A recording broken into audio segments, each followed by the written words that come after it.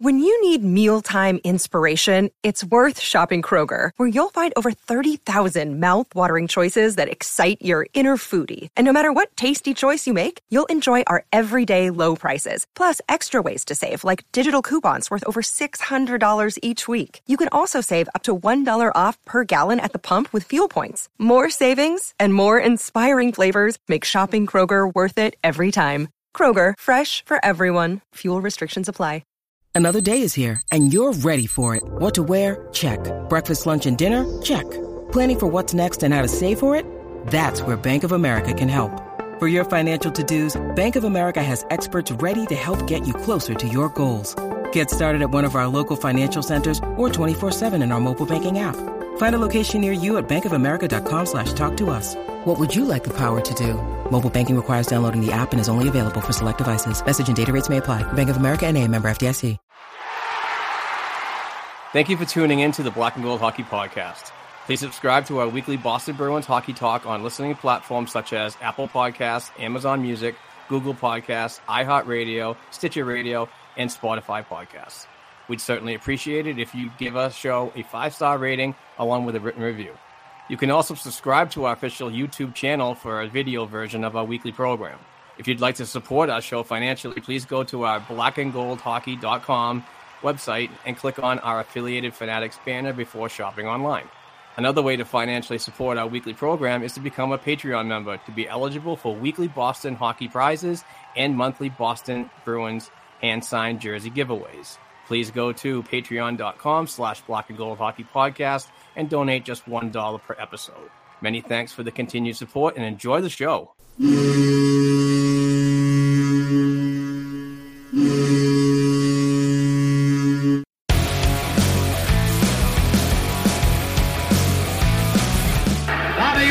Behind the net to Sanderson, Orr! Bobby Orr! Orr from the Boston Bruins! 30 seconds left in the period. The Bruins are shorthanded. Ray Bourque. Ray Bourque from the face-off circle to the right of Reggie Whitman. Fired it down and Whitmore blew it. Did he ever?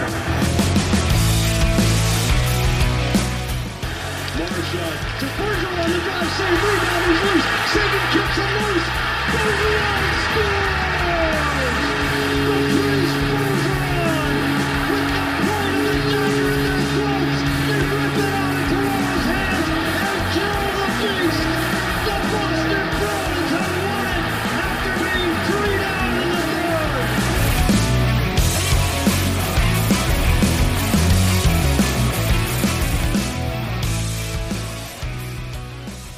Well, ladies and gentlemen, welcome into episode 321 of the Black and Gold Hockey Podcast. It's a pleasure to have you with us.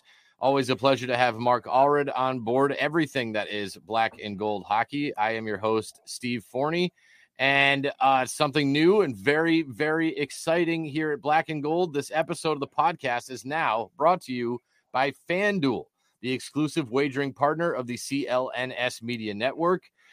You can sign up at fanduel.com/Boston, claim your $200 bonus and free bets. And this is something that we are very excited about. Obviously, mobile betting went live last week here in Massachusetts. As usual, it was late by the state, but better late than never. I'm 0 for 1 when it comes to betting, Mark, but that's all right. That's the fun of it, I suppose. How are you, pal? How was your week? Very good, and it really capped off with the signing of the deal with FanDuel on the CLNS Media Network. Shout out to those guys for doing a fantastic job negotiating contracts with all the tremendous shows on the network over there. And we got a new sponsor, and FanDuel is just one of the best, most trusted sports books in the world, and we are very happy to have them aboard as our title sponsor moving forward.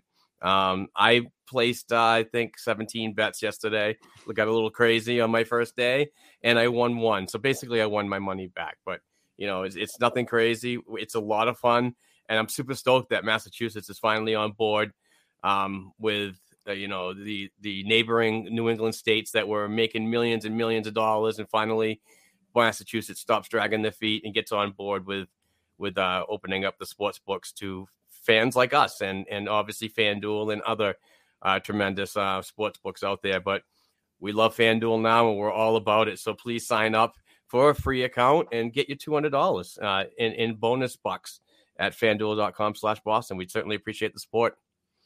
And we're certainly not going to change what we do here on the show. However, we would like to, in the next couple of weeks or so, incorporate a little bit more of the gambling aspect into our show. So I'm not sure if that, we've been talking about it, Mark and I, and it may be something like we have on an expert, somebody that knows a little bit more than you and I do, for a quick segment each week. Maybe we put together a couple bets that we think look pretty good that we'll lay on you. And if you lose, don't blame us. But, we are going to sort of incorporate a little bit more of that into our show moving forward. So keep your eye out for that. Yeah, yesterday I took over 6.5 goals. I saw Magnus Hellberg starting goalie for Detroit. I thought for sure the Bruins could put up at least 5 or 6 on the board. And boy, oh boy, we'll talk about it. But that game was a slog, man, in that Detroit game. So we'll talk about that as well. The Bruins have clinched a playoff spot, fastest team to do it. We have an update on Taylor Hall. We're going to talk a little bit about the pucks and paddles. It's just further proof hockey guys are the best. They're just the best athletes. And shout out to the Sports Hub and Toucher and Rich for putting that together. That just looked like such a kick-ass event. And your boy, Jacob Lauko, got called up as well. And we have a watch party that we got to talk about. So we got a full slate of stuff on the agenda today, Mark. But we will start with Thursday's game against the Oilers, a rare loss, a loss in regulation, a loss at home, and a loss where you kept Connor McDavid, the best player on the planet, off the score sheet. What were some of your takeaways from that one, Mark? A tough one to drop, obviously, at home in front of the fans and so on, and in a team like Edmonton, which is it comes at you in layers with tremendous amounts of offense. But I'm not frustrated about the loss, and it's not the doom and gloom over here. But there was some good parts of that game. I mean, it was very playoff style game, I thought, and the way the Boston Bruins pushed the Edmonton offense, especially in the defensive zone, pushed their offense to the boards and the outside. I thought was tremendous play. Really held Connor McDavid to basically nothing. They were on him like white on rice, just giving him a hard time. And even the commentators and everything was saying that he was acting out of frustration because he basically covered every time he steps on the ice but those types of players, those superstars in the National Hockey League tend to find ways to overcome some hard times. And that's what Connor McDavid did. He really just turned it up late in the game and overcome all the battles that Boston was giving him, and ultimately giving him a better opportunity and his Edmonton Oilers team an opportunity for the 2 points. And, it really sucks because it is a trend. When the Boston Bruins have 2, 3, 6, 7 days off, 10 days, whatever, they tend to not come back, like they were when they were playing every other day. It is a trend. You call it a schedule loss if you want, but it was just that's kind of the frustrating part about the whole thing. But still, you drop the 2 points, but it's the next game that I always say that gets you back on board. This team tends to jump back on the horse after a tough loss, and we'll talk about that game shortly. But I mean, it wasn't a bad game and so on. It wasn't like a blowout. It was really tight check game, and I thought it was okay. But losing the 2 points does suck. And obviously, the 50th win of the season had to be pushed off till obviously Saturday against Detroit. Well, yeah, to piggyback on what you said, and I think if there's a positive to take away, it seems like with this team, we always talk about having the shutdown pair, and you put your best defensive players against their best offensive players. And it seemed to me some of the best plays that were made defensively in the zone on McDavid were Connor Clifton and Derek Forbort and Brandon Carlo. And it wasn't this necessity of, well, you got to put McAvoy and Lindholm up against that line. And I think that's going to be great come playoff time, where you may not get the matchups that you want in terms of, especially if you're on the road, getting your best defensive unit out against their best forwards. But knowing that those guys can play the scheme, I mean, like you said, it was a game plan, right? It was the game plan was push them wide, don't fall for the body moves, don't fall for the moves, stay in your lane. And I thought guys like Clifton and Forbert did a really nice job in their own zone doing that. And so understanding that this team can be more than just, put out your top pairing because that's where the talent is. You have less talented players working the scheme and working it well. So I think that's going to be great for the playoffs going forward. And yeah, like you said, it was just we give them a hard time, but Edmonton's they're a halfway decent team. I mean, if you let them hang around, you give them enough opportunities, especially on the power play. If it's not McDavid, it'll be Zach Hyman, or it'll be, the other guy there, Draisaitl, a German. So they got guys that can make plays. And, I think in both of the last games, the Edmonton and the Detroit game, hockey's such an interesting sport to where some nights the passes are just an inch and a half off. The shots are just an inch and a half wide. And when it comes to a game of inches, I think that, they just had one of those nights where the passes weren't crisp. They weren't on the tape. They were just an inch and a half off. And that could be from too much rest. That could be from lack of rest. That could just be from a tough day or whatever it is. But those games are going to happen. So he said, certainly not the end of the world. If you're going to lose to a team you're not familiar with, that's not in your conference, like Edmonton, and put your head down and come back at it a couple nights later. Which, the one thing that's tough about it is, not traditionally, but this season, the Boston Bruins have been a really impactful third period team with a plus 48, I believe, is their goal differential in that particular 20 minutes. But I kind of thought that they would come back and be that type of team that they were in previous games. But unfortunately, it is what it is. It's just one of those games that they just couldn't get a grip on. I thought Jeremy Swayman was was a little tough that game. It gives up a tough 1 or 2. But what was it? What the other thing I wanted to say? I can't remember about that game. Yeah, the passes. Yeah, the passes. That particular game, the passing was just like, I was no tape to tape, no stretch passes.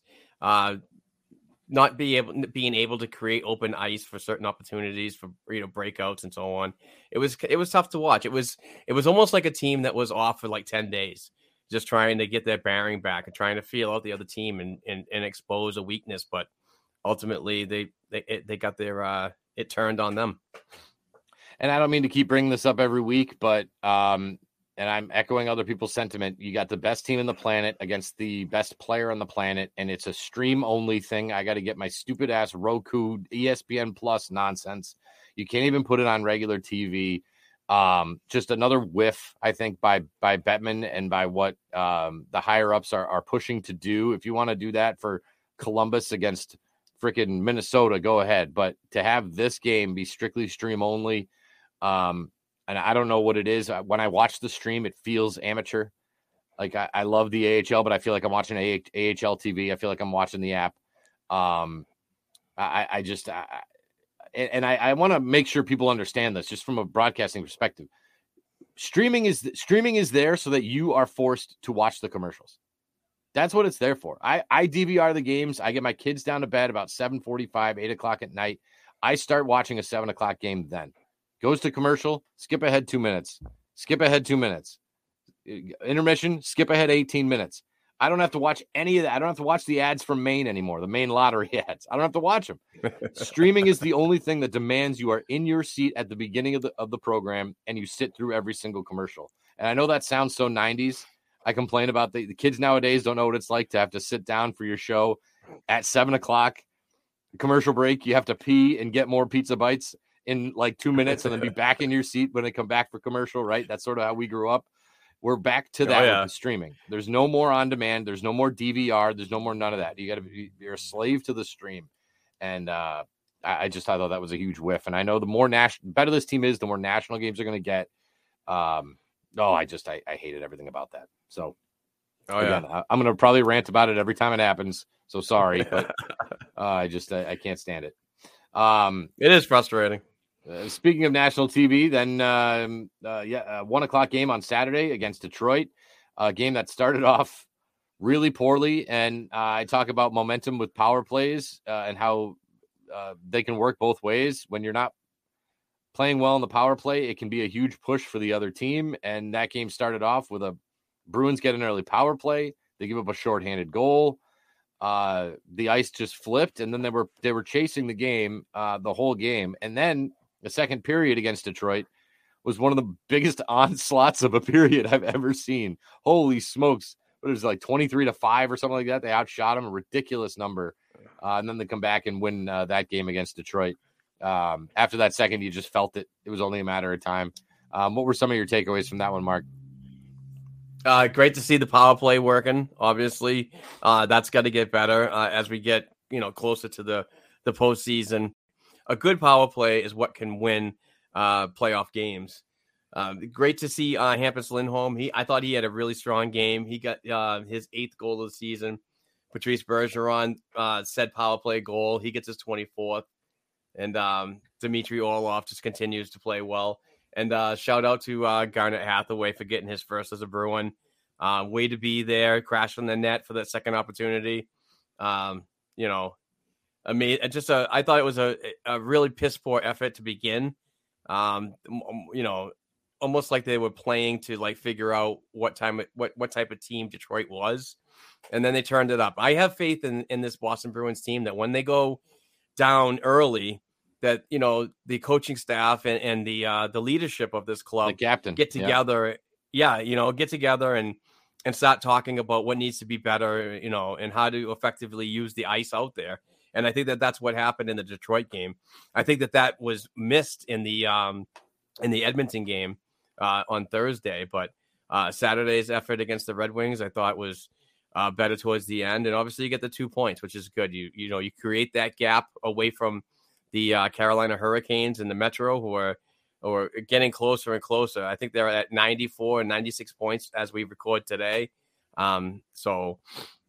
Each point or each 2 points is going to be so huge moving forward. And obviously you're going to start getting into situations where you're going to start resting people and you start using that load management effectiveness. And whether it starts now or the last week of the season, but sooner or later it's got to happen.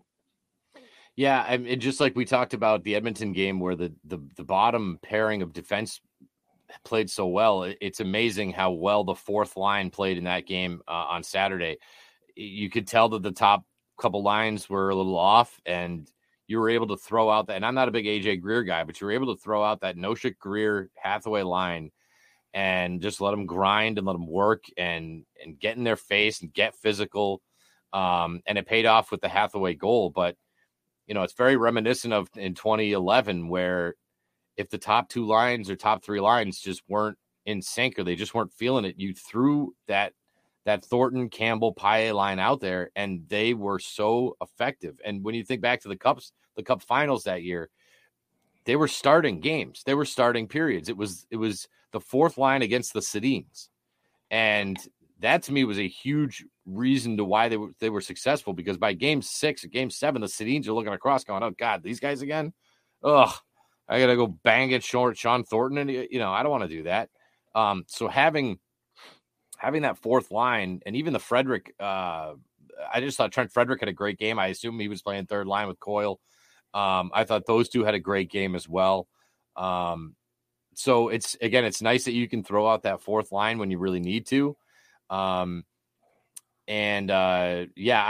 like we talked about in Edmonton, where all the passes were a little off. I don't know if I've seen a game where they missed the net that many times. That Detroit game just seemed like every shot was an 1.5 inches wide.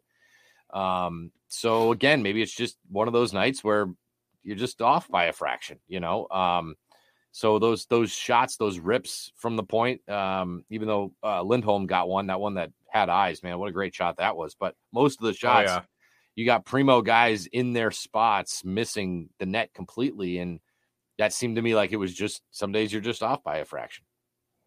Yep. Absolutely. So also they got to be they should be thanking their lucky stars, because I didn't really like that call on Dylan Larkin, the slashing call that knocked Krejci's stick out of his hands, and then they score right away, and that was a 2-goal swing, because that should have been another goal for Detroit. Instead, he goes to the box, they score on the power play, and now it's a ball game. And I can't believe I'm saying this, but I tended to agree with Mark Messier on the broadcast, where just because a guy is not holding his stick tight and you whack it out of his stick, I mean, where I come from, that's called a yard sale, not a penalty. So yeah. You know, I don't.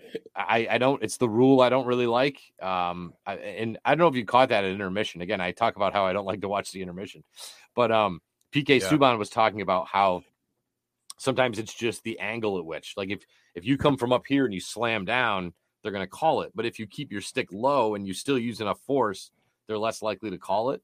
So I thought that was kind of interesting. And again, I think the Bruins got kind of a gift there. But that was a big swing in the game. I am not a fan, Steve. I am not a fan of that rule that the stick is an extension of your hand. You know, it's so stupid. You know, it's you know, what if you go for the puck and you lift the stick up? Is that the same thing? And the player loses grip on it. It's just, I don't know. It just paves the way for more penalties, more power plays, in my opinion. And you know, as of that game against Detroit, it came back to bite us. This Boston Bruins team moving forward with 18 games to go in the regular season and the postseason need to be better at not getting penalties. You know, you have to play disciplined hockey, and if you can't win like that, so you can't put yourself in situations like that all the time. So the penalty kill has been like the league's best throughout the season, but it still has to be better. Yep. Yeah, agreed. So as you mentioned, 18 games left in the season. They hop on a flight. They lose an hour of sleep. They go to Detroit to play almost 24 hours later. And then you know, gotta be honest, it gets a little tricky here. I mean, they're at Chicago, which Chicago's no good, but then you're at Winnipeg, at Minnesota, at Buffalo, two playoff teams in Buffalo, who is, you know, a pain in the ass. Ottawa's a pain in the ass. So, you know, the next 2, 4, 6 games, take out Chicago, are teams that are just kind of a pain in the ass, or they're playoff teams. So this is sort of one of those stretches where you can't show up late for a game. You can't wait till it's 10 minutes into the first period to start playing, kind of like they did against Detroit. So I think this will be a good test. I think we talk about games looking like playoff hockey. I feel like these are going to look like playoff hockey games, especially Detroit, Winnipeg, Minnesota, Buffalo. They're going to feel like playoff games. Absolutely. I'm looking forward to it. I mean, starting today at 1:30 against the Detroit Red Wings again. I know, back-to-back games against that team. Hopefully the Bruins come out and played the Wings on the road a lot better than they did at home. You know, hopefully get a big game that I can bet on today on FanDuel, our new show sponsor. Shout out. FanDuel.com/Boston. Sign up today. Get your $200 in free bets. We're going to be doing a lot of that today, I think. Yeah.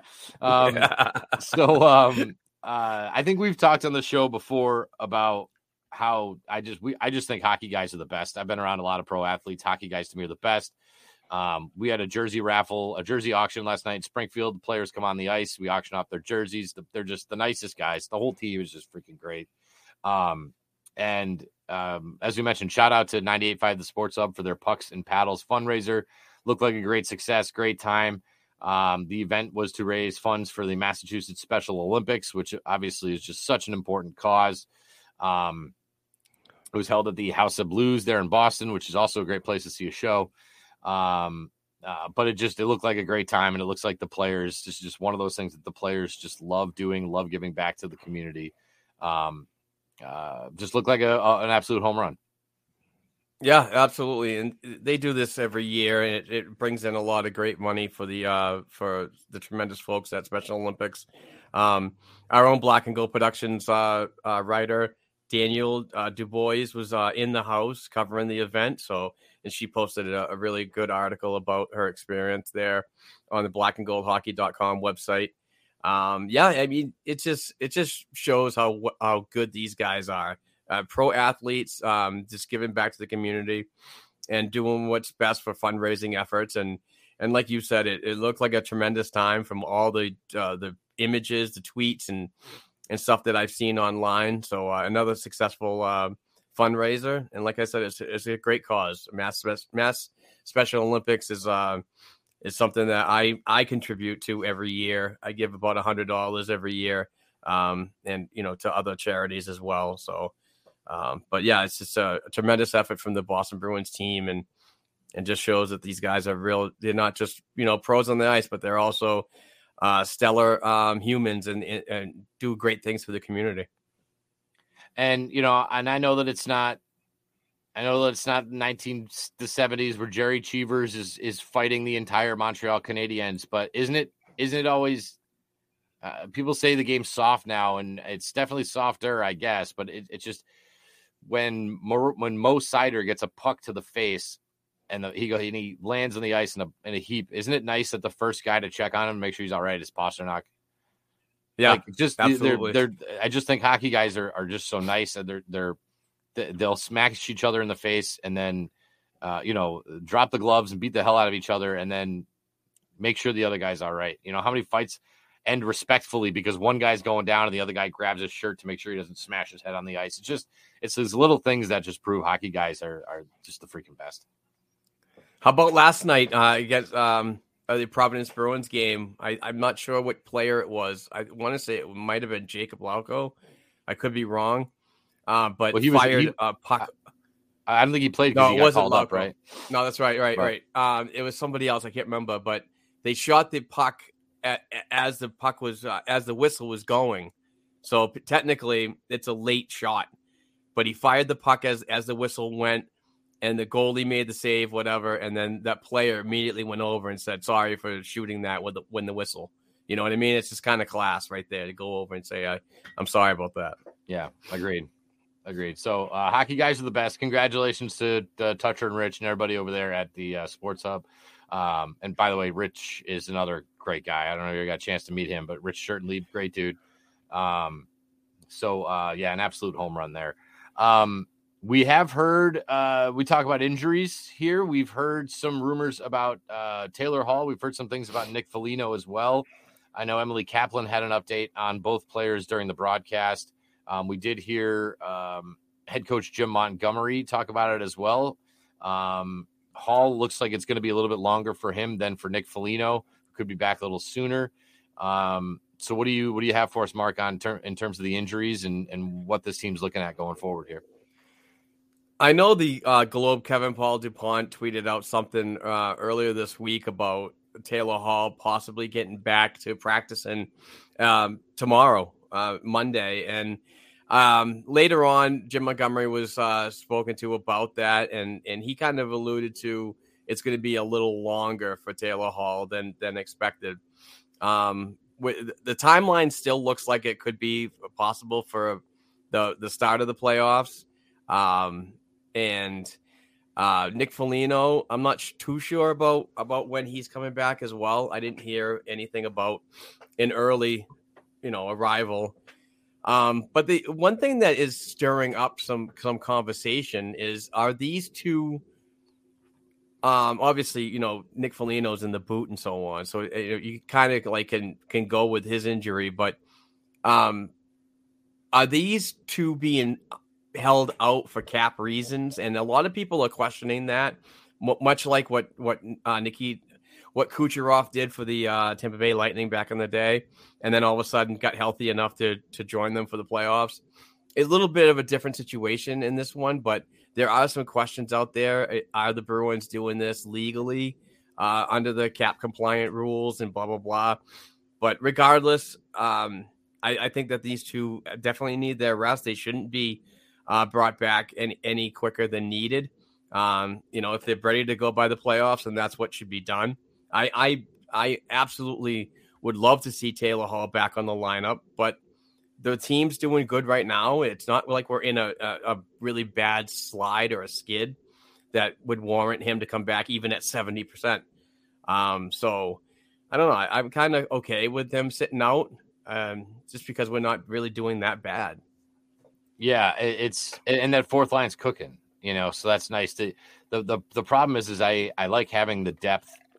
I think they made a lot of the moves they made so that they had more bodies, and then they immediately lose 2 bodies. So it's, they're going with that fourth line because they don't have any other options, right? I mean, now they have Lauko called up who can, the break glass in case of emergency, but wouldn't it be nice to have at least one of those guys back to they're doing similarly to what they're doing on the defense where they can give a guy a night off every other night, which by the way, I do like that rotation on defense. Like I said, I would do that till May, but wouldn't that be nice to see you could get some guys healthy? And now I don't think they have the option, if Marchand wanted a night off, it's a lot harder to do now than if they had a full slot. And I think people are only bringing up the Kucherov thing because when the Kucherov thing was going on, nobody was more pissy about it than Bruins fans. Mike from Woburn.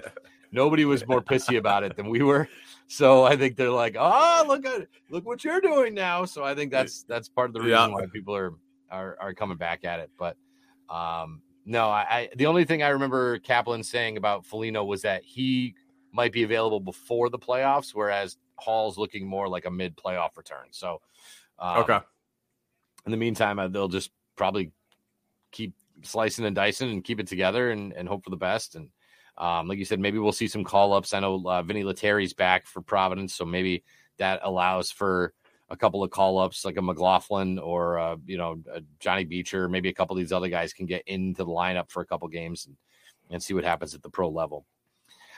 Speaking of McLaughlin, did you see his bloody face last weekend? I did. Jeez, he got into a scrap with somebody he shouldn't have fought, and kudos to him for having the brass balls to stand up against a guy like that and not take any shit. But man, did that thing get bloody! And when he got up off the ice, it was just a bloody. He was a mess, absolute mess.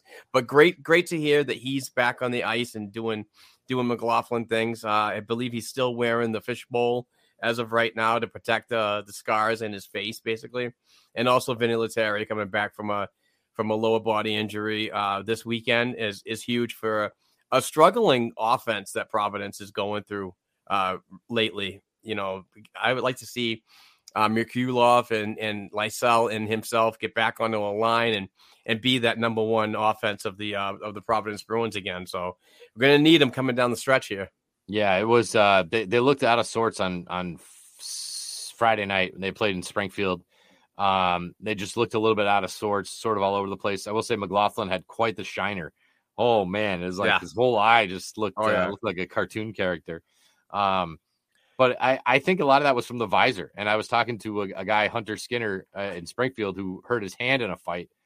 And I don't know if we can make the visors like snap on, snap off, but like they force the guys to not take their helmets off in fights. And then you throw a shot that hits the visor slices the face, slices the eyes, slices the nose. Now, not only are you bloody as hell, but now you're talking about eye injuries and stuff like that. And, the visors are good for playing, but they're not good at all for the fights. That's how you get broken hands.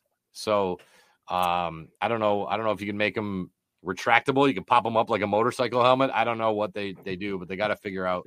Let's go. Yeah, that'd be great. They just each guy slides it up. All right, let's go. Yeah, it would be fantastic.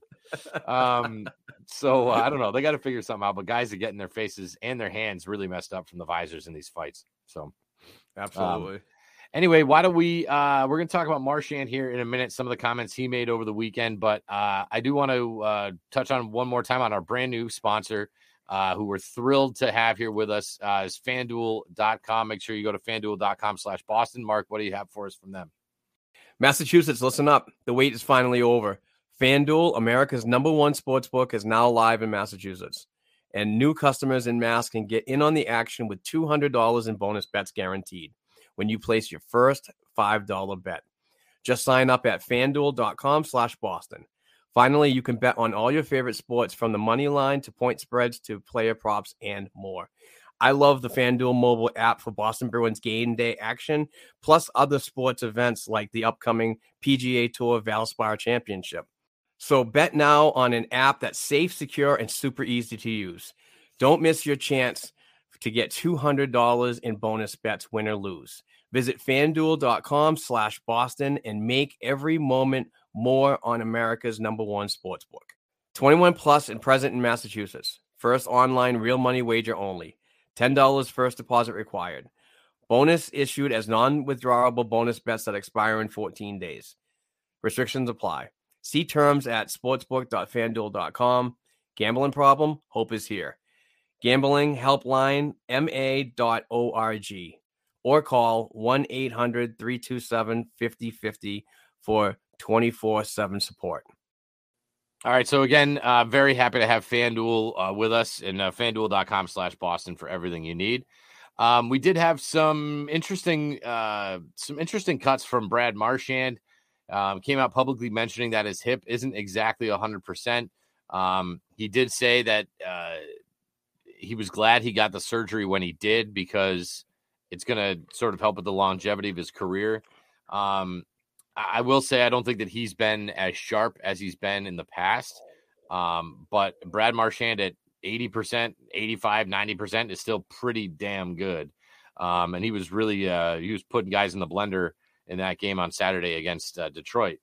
I don't know. Is this something, Mark, that concerns you moving forward? 12 seasons for Marchand with at least 20 goals.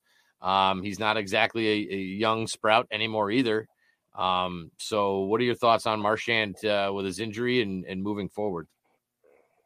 I mean, the hip surgery was always something that we all knew it was going to take a long time to recover.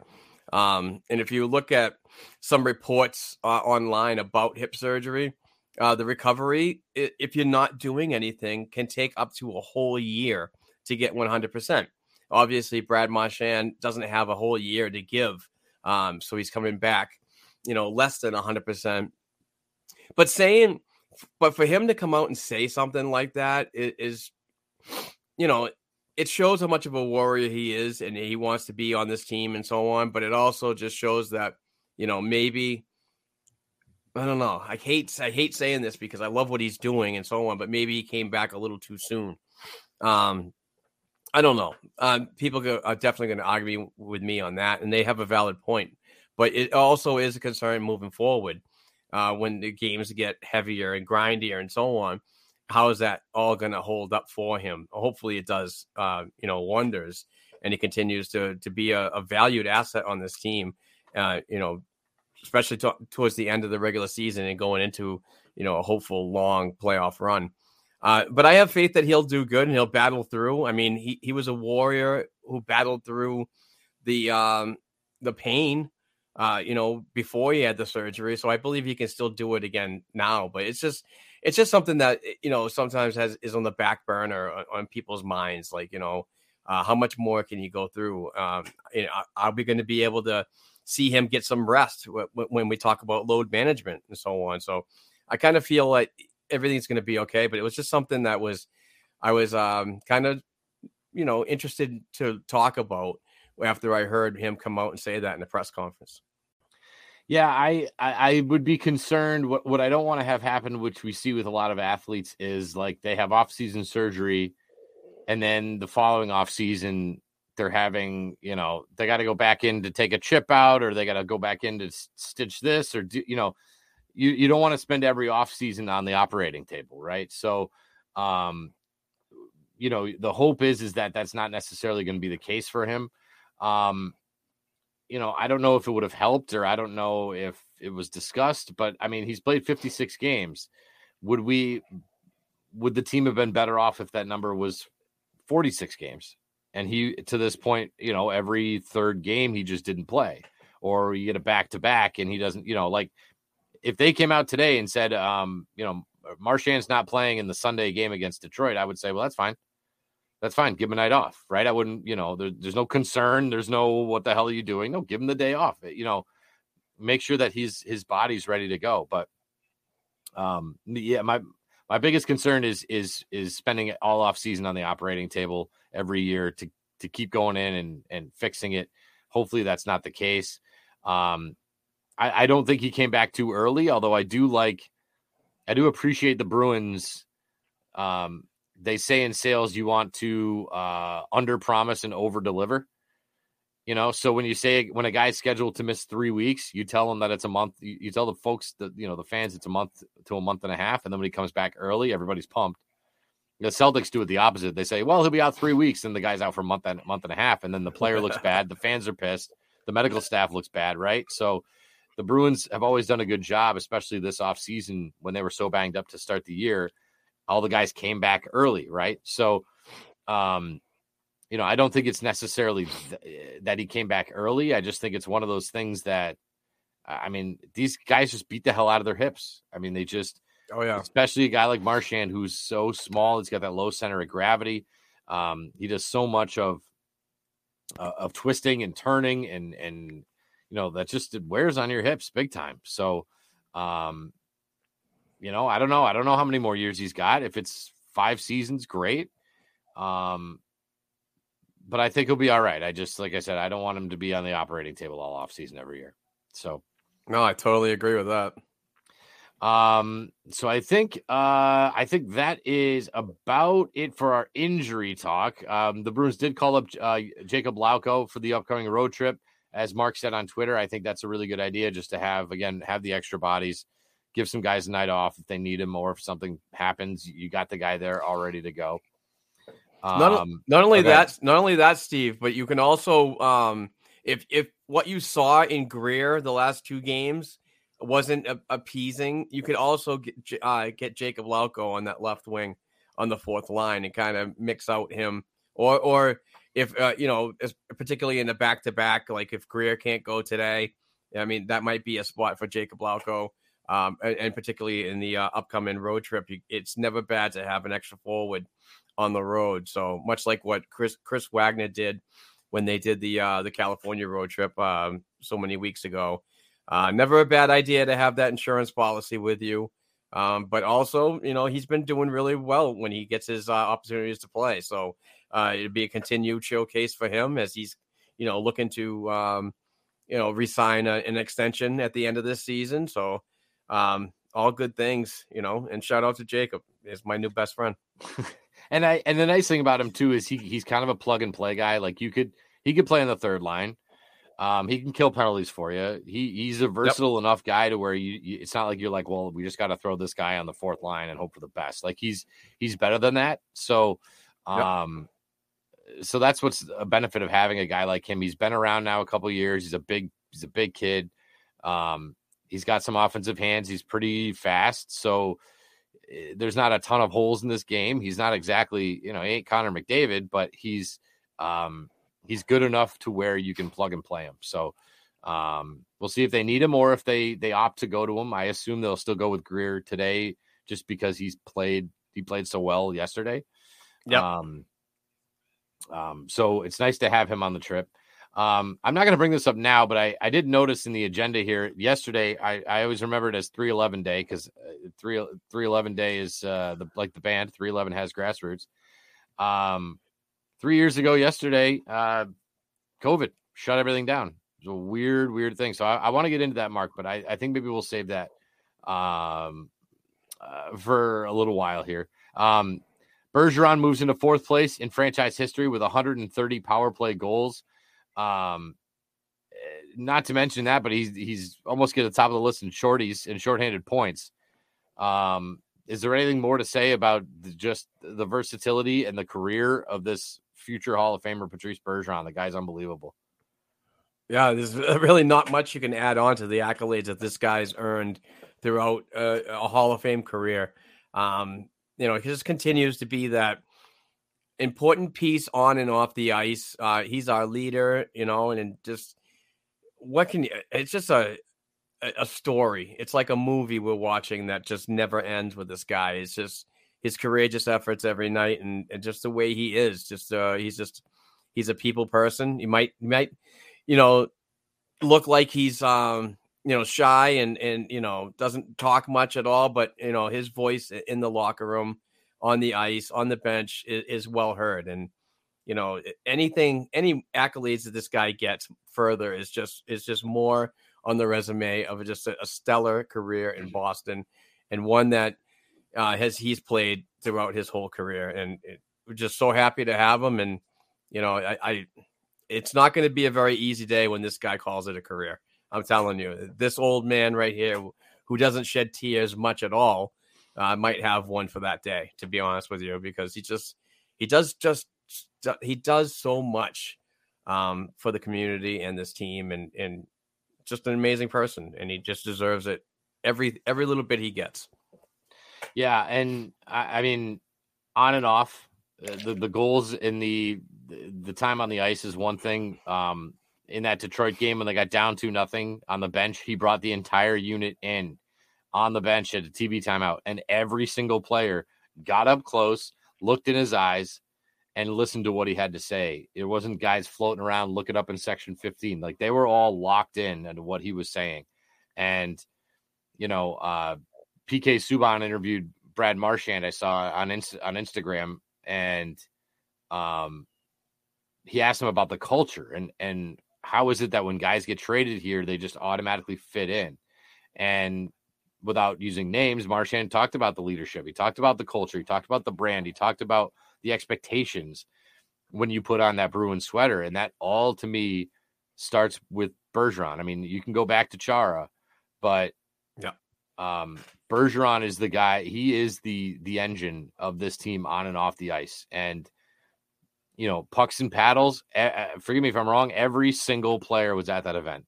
Nobody else had any other obligations. Nobody else was like, I don't want to do, I want a day off, or I'm going to take my wife down to the shore. No, every single player was there. And that I just, it has to come from the captain. It's got to come from leadership. If he demands you're there, you're there. And that goes for the visits to the Children's Hospital at Christmas time. He's not sending everybody else there while he's, on holiday in the French Alps. Nope. He's there too. Front and center, wearing a goofy costume, handing out presents to the kids. So I think the accolades are going to just keep growing. And you're right. I'm going to be a sad puppy when that day comes. I think he's absolutely a first ballot Hall of Famer. I think 37 will never be worn by another Bruin. I think he'll be the last one, as it should be. And then on the ice, I mean, he's now in pretty elite company. You look at the other names when it comes to the goals, the power play goals, the shorthanded points. I mean, he's up there with the greats. So I'm like you. 37 is just, he's the best. He's the absolute man. I wanted to mention this, Mark, and I'm going to try to get out here for this. April 1st, a place called Funky Murphy's Bar in Marlboro. The Bruins play the Penguins at 3 p.m., and you are going to have a little bit of a watch party. Tell me about this, what you got going on there. Yeah, so I work together with Mike Sullivan of the Something Bruin hockey podcast. He does a great job with Nick Melanson. And give those guys a follow at Bruin Something. We talked about this, about a get together, just to get together and watch the games with a bunch of people. But what we did was we thought of an idea to get others involved. So listeners and viewers on YouTube can participate. The event is a watch party, as Steve mentioned. It's at Funky Murphy's Bar and Grill. It's at 31 Main Street in Marlborough, Massachusetts. It is the Boston versus Pittsburgh game. The game is at 3 o'clock. We're probably going to be there at like noon or 1 to do some pre-gaming. But we'd love to have you join us. And if you can join us, please respond to our RSVP evite that is in the show notes below. And on the YouTube notes, we'd love to have you come join us. It's a great place, really good food, lots of great drinks.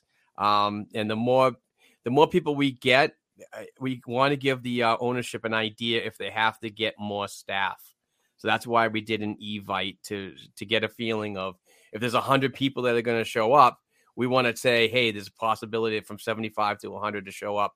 If you need to plan accordingly with extra bartenders and more wait staff, they're going to do that. So they're going to liven the place up with bees stuff all over the place. So it's really going to be a fun time. And hopefully you do show up, Steve. I'd like to buy you a beer. And I really want to hang out with some amazing Bruins fans out there that I normally don't get to see all the time. I know Nick Busa from Only Bruins is going to be there. Mike Sullivan's going to be there. Nick Malance is going to be there. I think Bruins Luchador might even make it. I sent him a tag, and hopefully he can come. But we just want to have some beers and some food and watch a really good afternoon game. I'm staying in Marlboro from Friday night to Sunday, so got a hotel room and all set to go. No drinking and driving, and that's important, folks. If you do come and you participate in adult beverages, in adult beverages, please get an Uber, a cab, or a sober driver. We don't want anybody leaving there and hurting themselves or others, and that's really important to me. We want to get together and have fun, but we also want to do it again in the future. So please join us at Funky Murphy's in Marlborough, Massachusetts on April 1st at 2 p.m. We certainly love to see you. It's funny, Mark. That's my only concern is it's a long drive, and I don't want to. Yeah, temptation's a bitch. I mean, I'm only gonna have one, and then you watch Luchador buying me drinks, and that but I'll come up with a plan, see if I can get out there. It is nice too. I know that you're coming. You're still coming to Springfield next week. Is that right? Next week. I'm not sure about that. Okay. I'm not sure about that. You got to see how I'm feeling first. I want to get this whole bronchitis thing down to a minimum. I know I got some feedback in my DMs like, hey, are you okay? The last podcast we did, I guess I was breathing kind of heavy. So, it was just like, hey, are you going to make it, guy? You didn't sound very good. I'm like, yeah, I just got the bronchitis. I'm good. But yeah, if I feel better, I'm going to head out there, but I also got to get in touch with the Springfield PR to see if I can get credentials for that event. So, yeah, we'll see what happens. You let me know what the name is. I'll put in a word for you. And then we go to MGM Springfield and have a couple wobbly pops because that's a much easier trip home for me. There you go. There you go. So awesome. Well, great events, and again, we're very lucky to have this community. It really is a community. This Bruins, this fandom, people that are in the media, on podcasts, just regular old fans like you and me. It is cool to just see this sort of community all come together and do these fun things. I think it's a great idea. For the watch party April 1st at Funky Murphy's. So keep your eyes out for that. A couple real quick hits here. Dmitry Orlov, fastest defenseman in team history to record 10 points, 3 goals, 7 assists in just 7 games. Talk about fitting in. This guy is fitting right in. With that same note, Bruins defenseman Matt Grzelcyk, could he be the full-time 7th rotating blue liner? I feel like since the trade, he hasn't played as well as he has been. And that's what my eyeballs tell me, not the score sheet.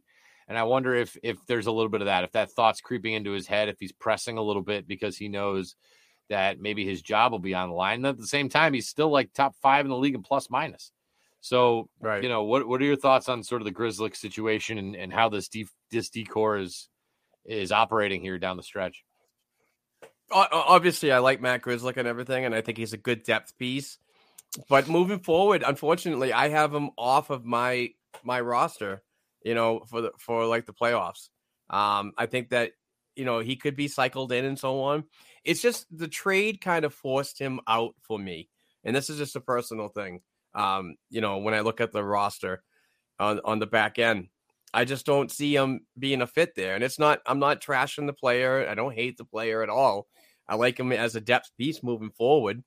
Obviously, if we didn't make the trade for Orlov and we didn't get any assets during the trade deadline, that he'd be a piece moving forward. But now that we have Orlov and obviously he plays so well, moves laterally, he can play on the power play. I thought he was really good on the power play the other day. I just think that Matt is just going to be that 7th guy now and rotate. I think that Cliff, I would really like to see Orlov, McAvoy, Lindholm, Carlo, and Clifton Forbert. That's my lines going forward. I think that's what has really gotten you successful this year. And I understand that the underlying numbers of Matt Grzelcyk and Charlie McAvoy are still outstanding when they play together, but I can't go on expectations moving forward with 18 games to go and into a 7-game series with Grzelcyk. So I could be definitely wrong about my thoughts and so on. And hammer me on Twitter at Black and Gold 277 if you want to. But I just don't see him being a regular. And like I said, it's not because I just like the player at all. It's just the additions that came in on the back end kind of moved the needle to have him be that rotationary 7th-man defenseman. Well, I mean, I think we can agree that if he was in, Clifton would be the odd man out, right? Right. So I think, and because I agree with you, and I think that Clifton and Forbert have been great together all season. There's something about the two of them that I think are just they're really clicking together. I do think they have the beauty of the situation to where if they do play a team that is maybe a little less physical but more offensively minded, and and you need offense, your power play is struggling, you're having some offensive deficiencies, you can slide them in. And I don't see, I agree with what you're saying, but I also don't want it to be set in stone to where that's it. Go up to the ninth floor and we'll renegotiate your contract in August. Right. I want to make sure that he's still an option there for, you hit a scoring funk in the playoffs. You can't get your power play straight. You're playing against a team that's not very physical, because the physical teams are where he has issues, is when they're too physical. You're playing a team that's not very physical. You can slide him back in there and sort of revamp a little bit of the offensive production that you need. So I totally agree with you. I'm a Clifton guy, but it is nice to still have that option if you need the offense. Yeah. That's what they did for it. I mean, the Bruins did this exactly for the depth and moving forward. It's just in an emergency, you have to be able to get these guys in. And obviously, Grzelcyk has playoff experience. He's been with the team for a long time. He knows what has to be done. But there's times that every player goes through struggles, and it just seems like in the past week or maybe 2 weeks, we're really seeing more of Matt Grzelcyk struggles, blown tires, turnovers and so on. It's tough, but like I said, not hating on the player. Well, sometimes it's bad luck too. He had a brutal broken stick yesterday in the Saturday game against Detroit too. So, sometimes the luck just doesn't go your way either, but he's definitely a better option than Greg Zanin. So, cha-ching. And by the way, Zanin jar. Isn't it nice to see a guy come in like Orlov, who's better than Thomas Caberlet? Boy, we wanted Thomas Caberlet so bad. We wanted him so bad, and his name is on the cup and all that. But holy crap! What's funny is I was talking to my wife Courtney yesterday. We were watching the Bruins game against the Red Wings in the afternoon, the matinee, and we were talking about the power play, and she brought up, she's like, "Isn't it crazy that in 2011 the Bruins traded for Thomas Caberlet to be that power play specialist, and they go on to score one power play goal?" Yeah, right. And win the cup. Yeah, it's crazy. So nice to know that the Thomas Caberlet days are over. Thank God. Oh yeah. All right, so we'll sort of wrap up the show with this, and we mentioned it briefly earlier, but Saturday marked 3 years since COVID hit, since COVID officially shut everything down. It was obviously here before then, but that's when I think everyone started to say we need to really shut everything down. I vividly remember the last Thunderbirds game we did that year. At that time, I was announcing for the T-Birds and the Bruins at the same time. Just got my big break to go to Boston to be the PA guy for the Bruins, and then bang, it all gets shut down. What were some of your, looking back on it, where the world took you on March 11th of 2020? Yeah, it was not a very good time. Obviously the world suffered greatly. A lot of people, passed on from this and struggled with it and continue to do so. I know I had it at the beginning of this year for the first time. I managed to stay away from it for a good 2 years, and finally it snuck up on me. But I was in Providence the weekend before, and I was gonna be in Providence that weekend or that week, and unfortunately got the word that don't even bother coming down. We're shutting everything down. The American Hockey League's done, and the NHL freaking did the same thing. It was just a real tough time, and I know that I'm being selfish here when I say this, but it's sometimes those tough times needed hockey, as something. I mean, everything was just down and you couldn't go anywhere. It was almost like the National Guard was outside your door going up and down the streets, just telling everybody to stay inside, do not come out. I've seen this terrible thing in movies, but it was good that, the leagues fought through what they could, to get back on track and try to get some money generated by, not having the fans in the building, but also playing on the ice.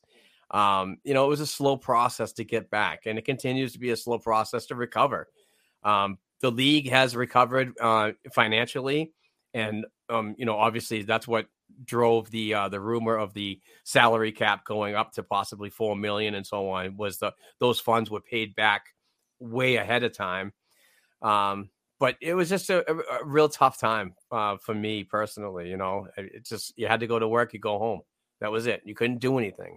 It was just boring. It was like so boring. And I hopefully that never happens again. I really hope so, because I don't know if a league like the American Hockey League will ever be able to survive again like that. I mean, the Thunderbirds didn't play at all. Like when they came back. Yep. The AHL came back briefly, and the Thunderbirds I think there's 7 different privately owned owners that, they own their own businesses here, and their businesses were getting hammered. One guy who owns the team has like 7 Dunkin' Donuts, and the Dunkins crap the bed, right? And they said, we financially can't do it without fans, and they just didn't play. Yeah. And, I'm blessed that we had Friday night and Saturday night this week were both sellouts at the Mass Mutual Center. Like we're back, and they still feel the heat from that year off. And the people working in the front office have changed for reasons like that, but that was really tough. And I'm blessed looking back on it on the bubble. Because I think we needed that. Like you said, we really needed that. And music and sports are my only 2 things. My favorite bands couldn't go on tour, and my favorite teams couldn't play. And musicians found a way to get new, fresh content out to people. The sports world tried their best to do the same thing, even though it was in a bubble. And like you said, it was boring. I was sitting in this exact same spot every morning. I wake up, come down here, produce a live radio show from the basement. That was it. Go back upstairs. I never got out of my sweatpants. It was a tough time. And I remember the last game before that was the Thunderbirds did a sensory friendly game where there wasn't loud noises and there wasn't the goal horn, and it was for kids that, they get scared by flashing lights and loud noises and all that stuff. And there ended up being like 160 something penalty minutes. Your boy Vinny Lettieri stuck his stick in Brady Keeper's face, and that started a line brawl. And it was like, here's the sensory awareness game. It was just a chaos on the ice. But that was a Sunday afternoon game, and that was the last game we worked. And then the big thing for me, which is part of the reason why I'm not still in Boston, was since then they have taken the PA announcers in the NHL off of the ice. We were always right in between the penalty boxes, best seat in the house, sharing leg space with Alex Ovechkin. And now they moved us up to the 9th floor, and the NHL is so happy about it. They're so happy they don't have the PA announcers down. They don't ever want to bring the PA announcers back. And, they want them sitting up in media row next to Connor Ryan and Ty Anderson, which, with all the respect to those guys, they're very nice. That's not I'm right next to the Nesson camera. I could watch that from home. I want to be down at ice level. It's like flying first class for 3 months, and then they want the rest of your career. You're flying coach. You're like, well, I want to be back first class, right? real first world problems. I understand that, but like, it's nice to be back in Springfield where I am right on the ice level, and the AHL is going to keep us there, which is good. So, but yeah, it was good. It was a tough go. And, even still, like you mentioned, since I got COVID, I still have heart rate issues. I saw the doctor and they're going to look into it and getting blood work done and all this stuff, but this effing COVID, it's still doing weird stuff to people. So it sucks, but 3 years ago, every March, 3/11 will always, that was when that stupid NBA player like touched all the microphones in the press conference. Do you remember that story? Oh yeah, Jesus, I do remember. You're all going to get sick, and then he tested positive, and everyone else did. That asshole ruined it for everybody. I just can't get over it's been 3 years already. It's just, I mean, as much as it sucked and it's so boring, the time has flown by. And even so my both my kids have strep throat right now. So this morning my wife woke up, went to the urgent care because she woke up, her throat didn't feel well. So she's like, well, it's Sunday. Let me go to get tested before I go into a school on Monday. And she's like, it was just crazy how that's now a part of triage when you walk into these places. They scan your head, they take your temperature, they give you a nose swab to test for COVID. And, trying to get test kits, trying to get all that stuff back in the day was such a battle, and it's weird. It feels like it was yesterday, and yet it feels like it's been going on forever. It's weird. So that's crazy. So on a good news, the lighter note, 1:30 today. This is recording on Sunday, so we're getting very close to puck drop time, Mark, for the game in Detroit at 1:30. Again, not an ideal travel day. Both teams play yesterday in Boston. They lose an hour of sleep with daylight saving time, and then they go to Detroit for 1:30 at Chicago, which should hopefully be a sleepwalk. Hopefully they don't even have to open their eyes for that game. At Winnipeg, tricky one, Thursday night at 8:00. Another Saturday matinee. This is, you better not be an ESPN Plus game. Oh, God, fucking app.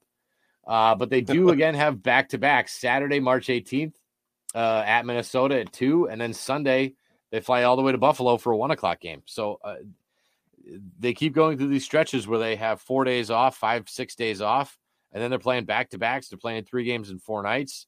So the schedule's not really in their favor in terms of timing, but there's a lot to learn, I think, on this trip between Detroit, Minnesota, Winnipeg, Buffalo, Ottawa, playoff teams and teams that are a pain in the ass. So we'll see how that all goes.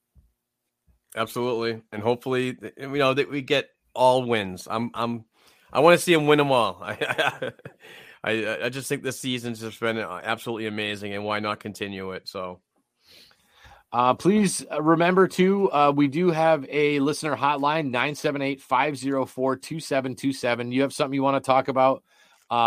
You can call us anytime, day or night. We'd be happy to play back your voicemail on our show and answer any questions you have. And we do want to talk about our Patreon campaign as well, where we got some great giveaways as well, Mark. Yes, it is a new month. It is March. So we have a Patreon account. Please go to patreon.com/blackandgoldhockeypodcast and donate $1 to our account, and you'll be eligible to receive hand signed items just like this one. Terry O'Reilly. It is March. It's St. Patty's month. So why not get the Boston Bruiser on your wall, signed, fully authenticated by JSA and Boston Sports and Music Memorabilia's Bruce Sullivan. 2,095 penalty minutes written right there. Really nice signature. Thank you, Mr. Terry O'Reilly. And that could be yours just for $1. So a little explanation. I know I do this every week, but we take half of your dollar to pay the bills here at the Sports Media Company.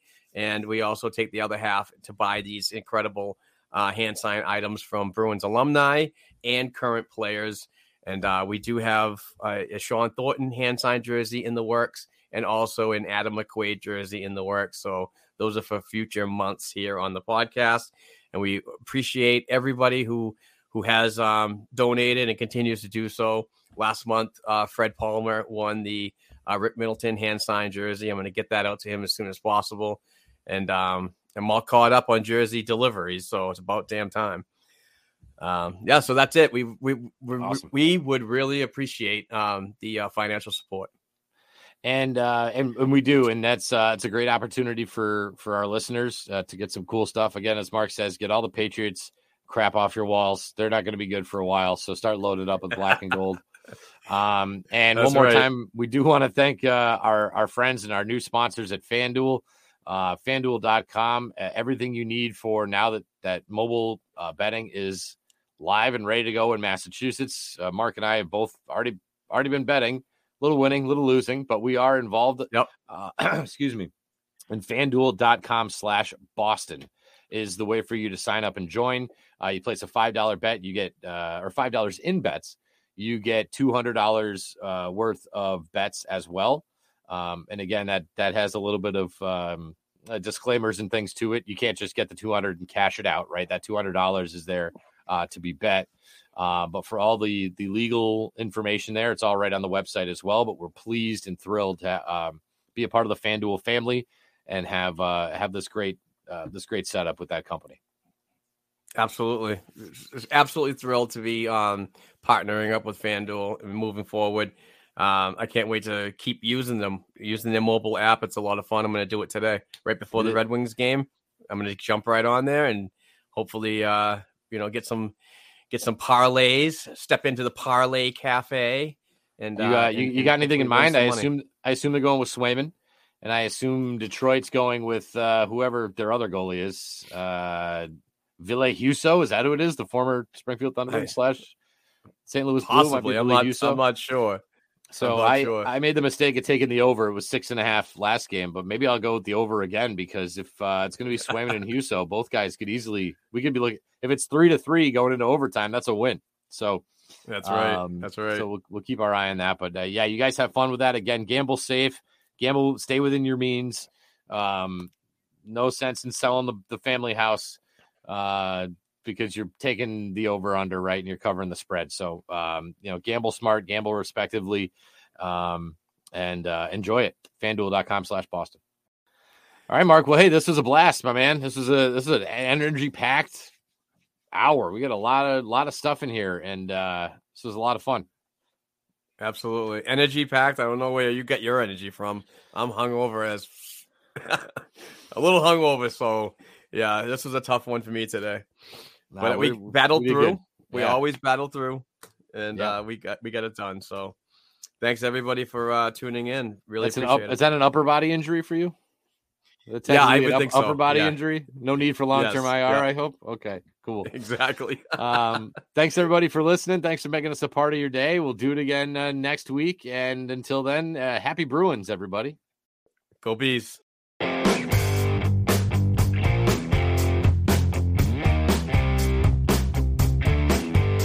Thanks again for tuning in and supporting this week's episode of the Black and Gold Hockey Podcast.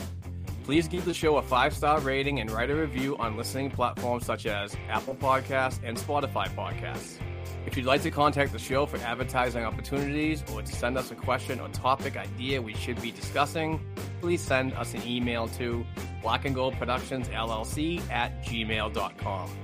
Don't forget to share our program on your social media platforms with other hockey fans and follow our Twitter accounts @blackandgoldpod, @BNG Productions, @blackandgold277, and @Kevin_O'Keefe89. Also, please don't forget to check out our official blackandgoldhockey.com website where we cover the Bruins organization from the NHL level down to the prospects worldwide. Peace out.